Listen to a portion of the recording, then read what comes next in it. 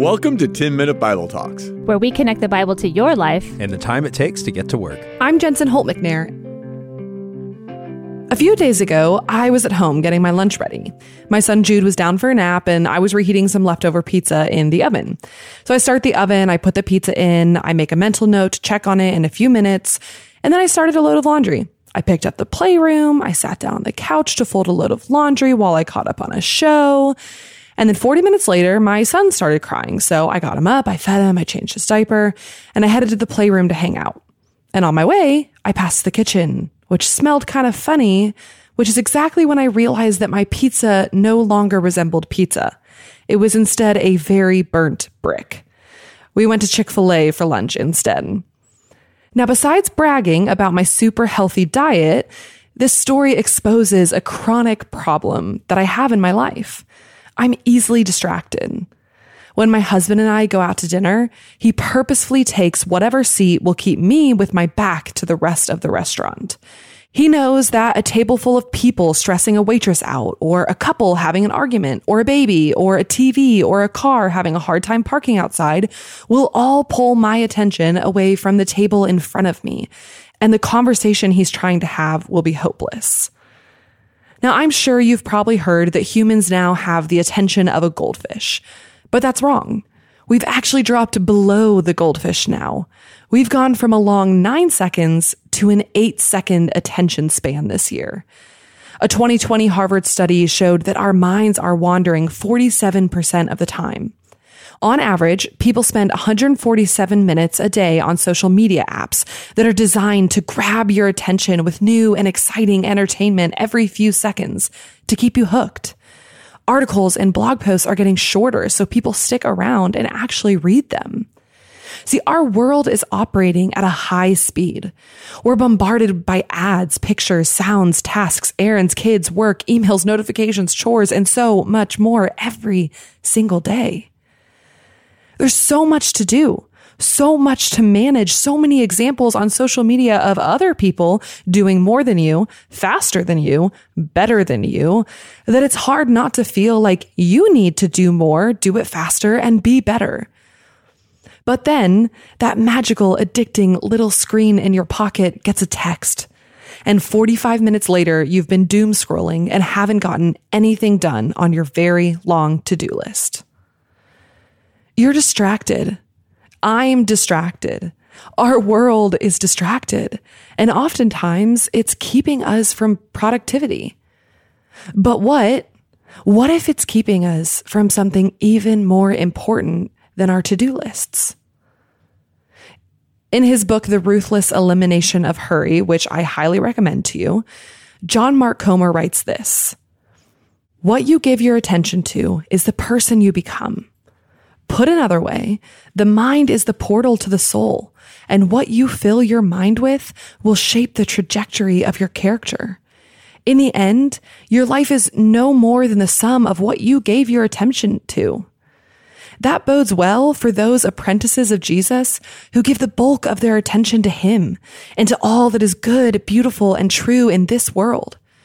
But not for those who give their attention to the 24/7 news cycle of outrage and anxiety and emotion-charged drama, or the nonstop feed of celebrity gossip, titillation, and cultural drivel. As if we give it in the first place. Much of it is stolen by a clever algorithm out to monetize our precious attention. But again, we become what we give our attention to, for better or for worse." Later, he writes, "Attention is the beginning of devotion." What are you devoted to? Who are you becoming? See, my fear is that living in this world, Christians would become distracted out of their devotion to God. And instead of becoming like Jesus, our distractions would trick us into becoming more like the people we follow on social media. And that is a dangerous road to travel. Deuteronomy devotes an entire chapter, chapter 8, to imploring the people of Israel to remember the Lord. Remember what he has done for them. Remember his commands. Remember that he provides, that he delivers. Remember that he is the Lord, their God. Why? Well, because forgetting the Lord is a dangerous road to travel. Verse 10. When you have eaten and are satisfied, praise the Lord your God for the good land he has given you. Be careful that you do not forget the Lord your God, failing to observe his commands, his laws, and his decrees that I am giving to you this day.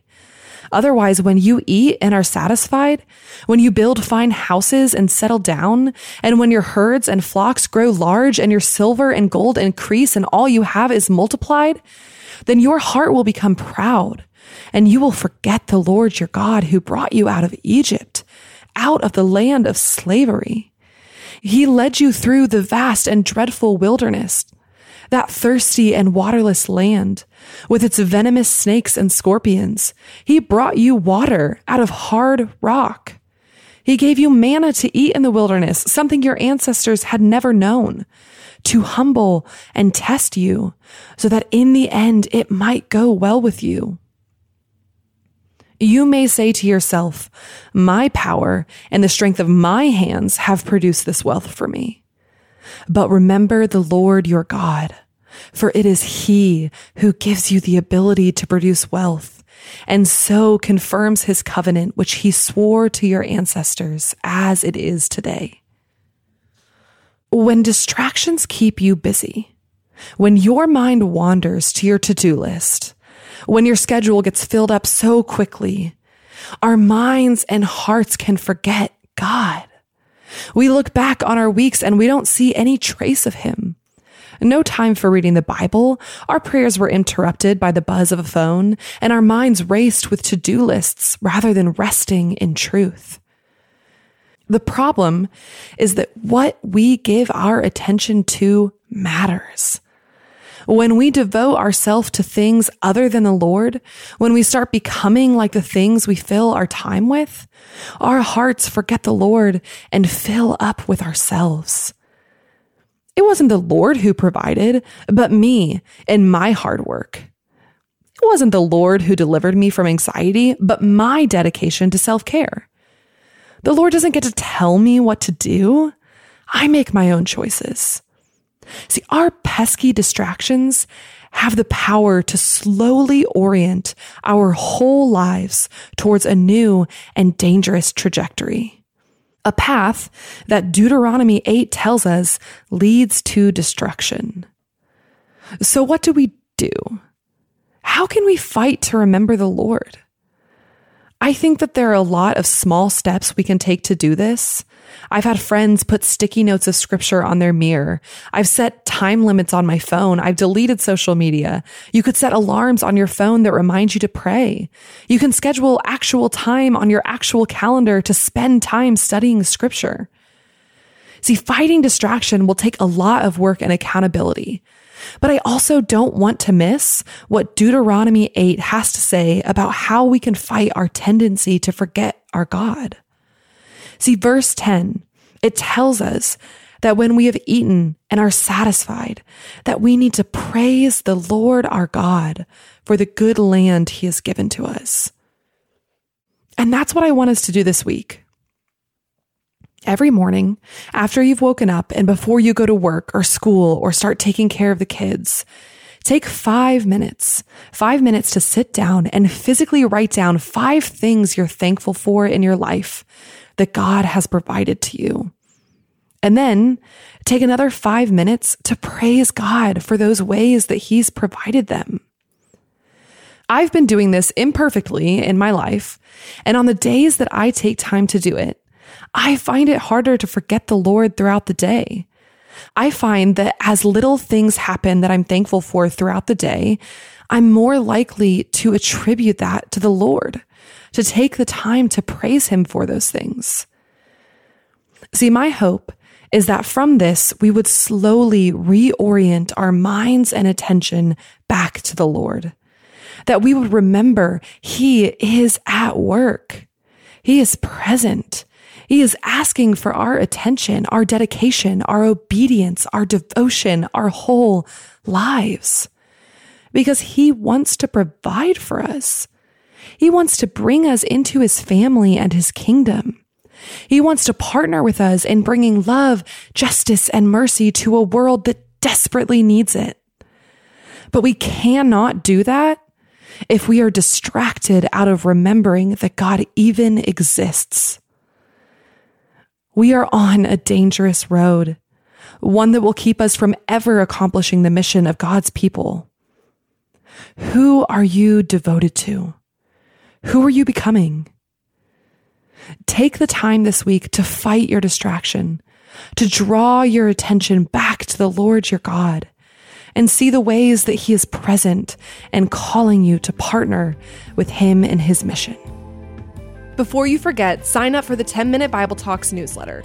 Hit the link in the show notes and you'll get an email every Wednesday that will help encourage you in the middle of the work week and bring you deeper in your walk with Jesus. Thanks for listening.